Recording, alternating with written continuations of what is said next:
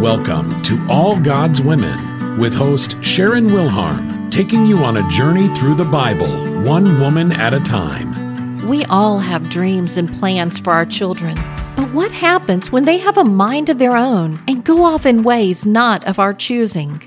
Samson's mother surely had dreams for her son, and why shouldn't she? After years of infertility, not only was she blessed with a child, but the angel of the Lord met her personally to give her parenting advice. She did as she was told, raising Samson in the way of the Lord. But while Samson was indeed a man of God, he was also impulsive, with a violent temper and a weakness for the ladies.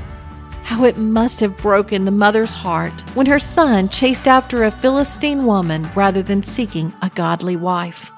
Judges 1:4 tells us, his father and mother did not know that it was of the Lord that he was seeking an occasion to move against the Philistines, for at that time the Philistines had dominion over Israel. God needed a man with strength who wasn't afraid of the Philistines. The very areas where Samson was weakest, God was able to use as strengths in order to help free the Israelites from the Philistine oppression. It's easy to feel discouraged when our children go astray, but we need to trust them to the Lord.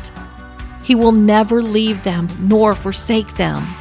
How sweet it will be if you get to see your wayward child being used by God, just as Samson was used in his dying day.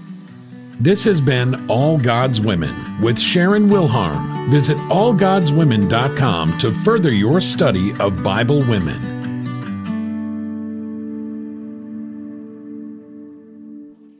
If you enjoy listening to All God's Women podcast and radio show, you're going to love my brand new Women of Prayer Bible study. Get to know the character of God by studying the prayers of women in the Bible. Grab your copy today, available in paperback and Kindle.